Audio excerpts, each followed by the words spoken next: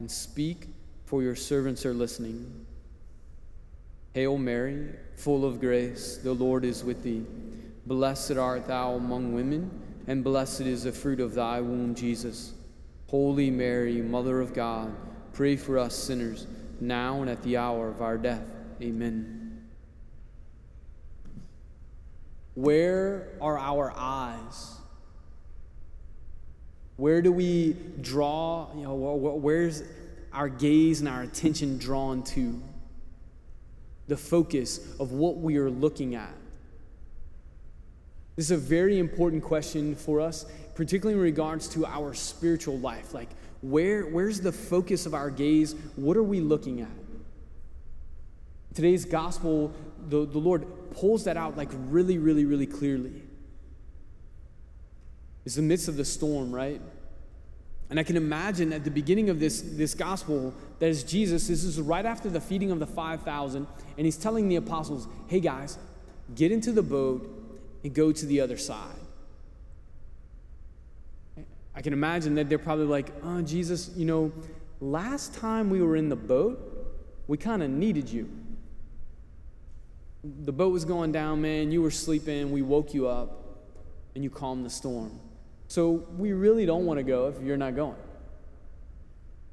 It says the Lord made them, right? He sent them to go. So they go, and the winds begin to come. The storm comes, and it's storming. And it's the fourth watch of the night. The fourth watch of the night is around 3 a.m., the raging storm. So at this point, I really can't imagine that they're like, told you, should have never got in the boat without Jesus.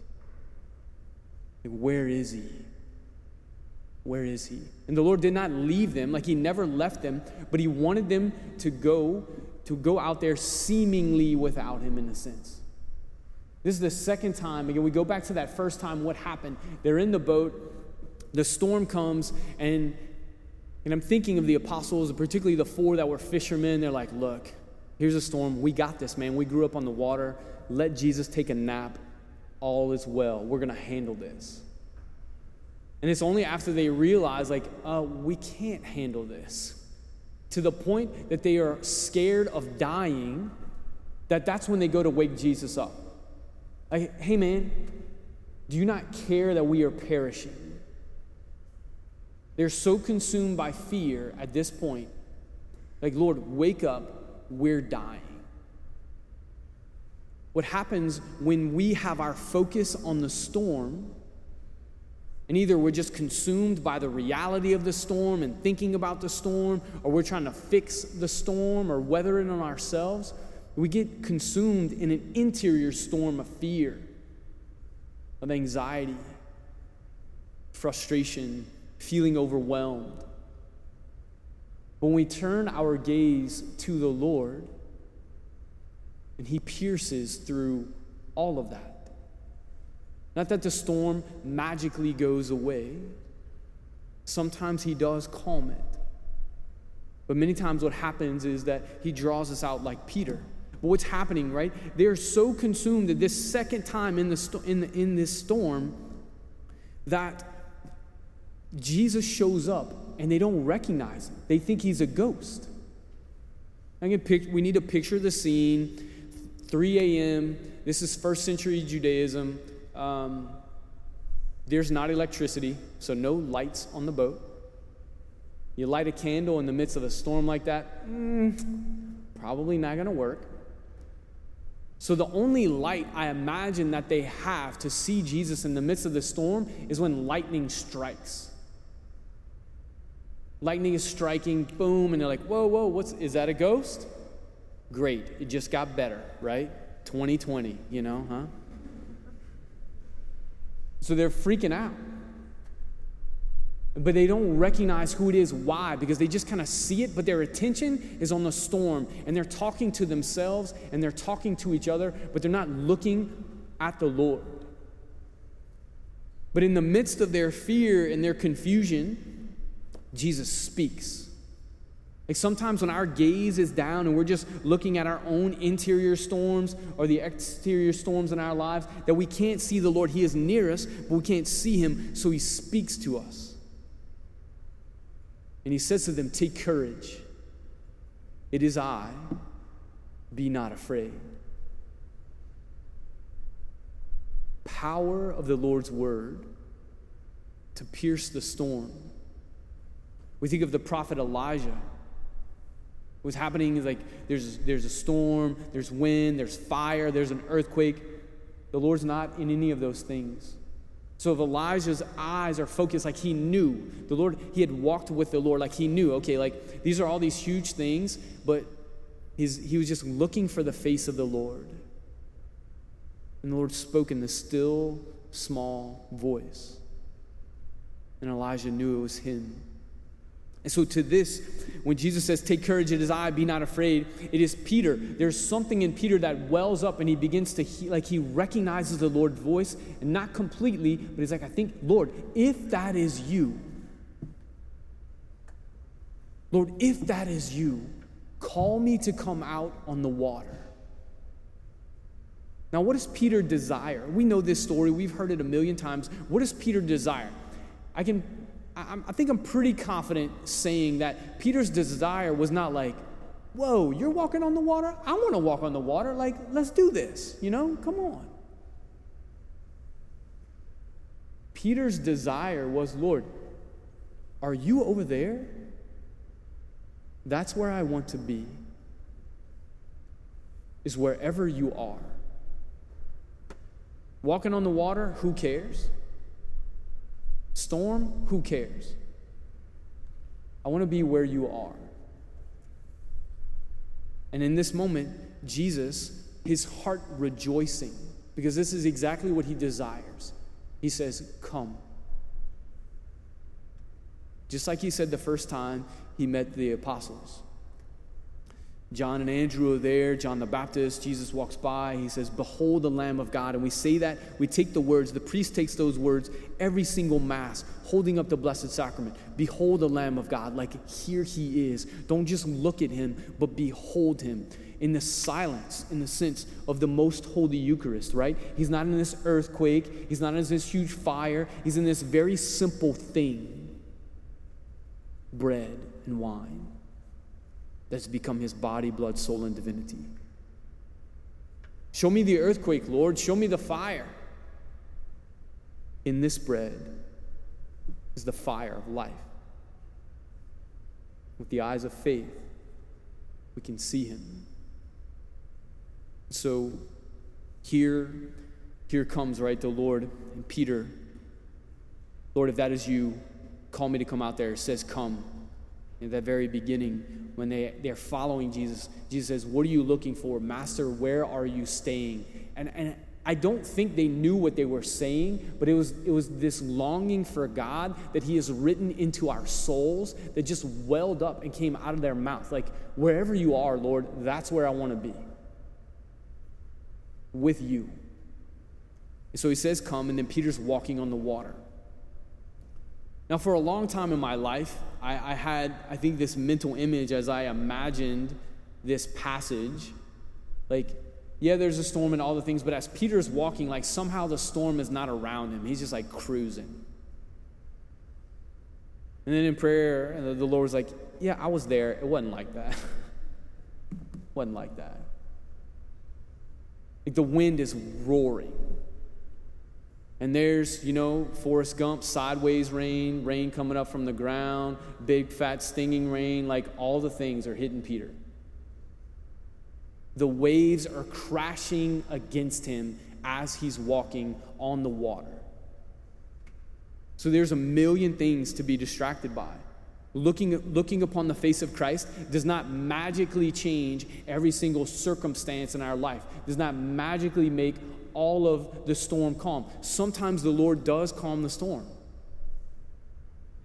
And sometimes he says, step out onto the water and come. And so we ridicule Peter like, hey man, why'd you stop looking at Jesus? Because the storm was whipping and roaring. And so it's human for us, right? We shouldn't shame ourselves to a certain extent that we like, oh my gosh, like look at this thing in my life. I don't know what's going on. I can't, it's an interior thing. What are we going to do? School's in a couple of weeks. You know, are they going to keep school open? Are they going to not keep school open? I don't know. But when we're staring at it, the storm just gets bigger. But it's human to look. And the Lord invites us to look at him, which is not a denial of our circumstances, but it is a recognition of who is in control and who is Lord. And that gazing upon the face of Christ, then he allows us to see the storm in its proper perspective. So in that moment, Peter begins to sink, and he cries out again, Lord, save me. And Jesus saves him. And even as Jesus saves him, what happens? It says the storm doesn't calm until Jesus gets in the boat. So Jesus pulls Peter out the water, and they're still standing there in the storm, but Peter is with the Lord.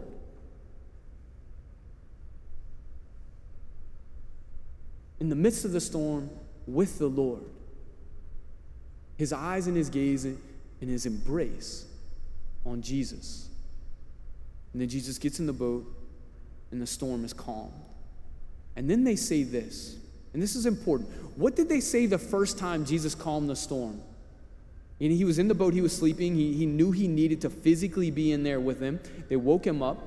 Same things, like, of you of little faith, and this is not like a hard rebuke, but it's like, hey guys, I'm trying to draw this faith out of you. Like, turn away, because when we're looking at something else, when we're constantly either we're trying to fix it or we're staring at the storm, sometimes we make an idol of it.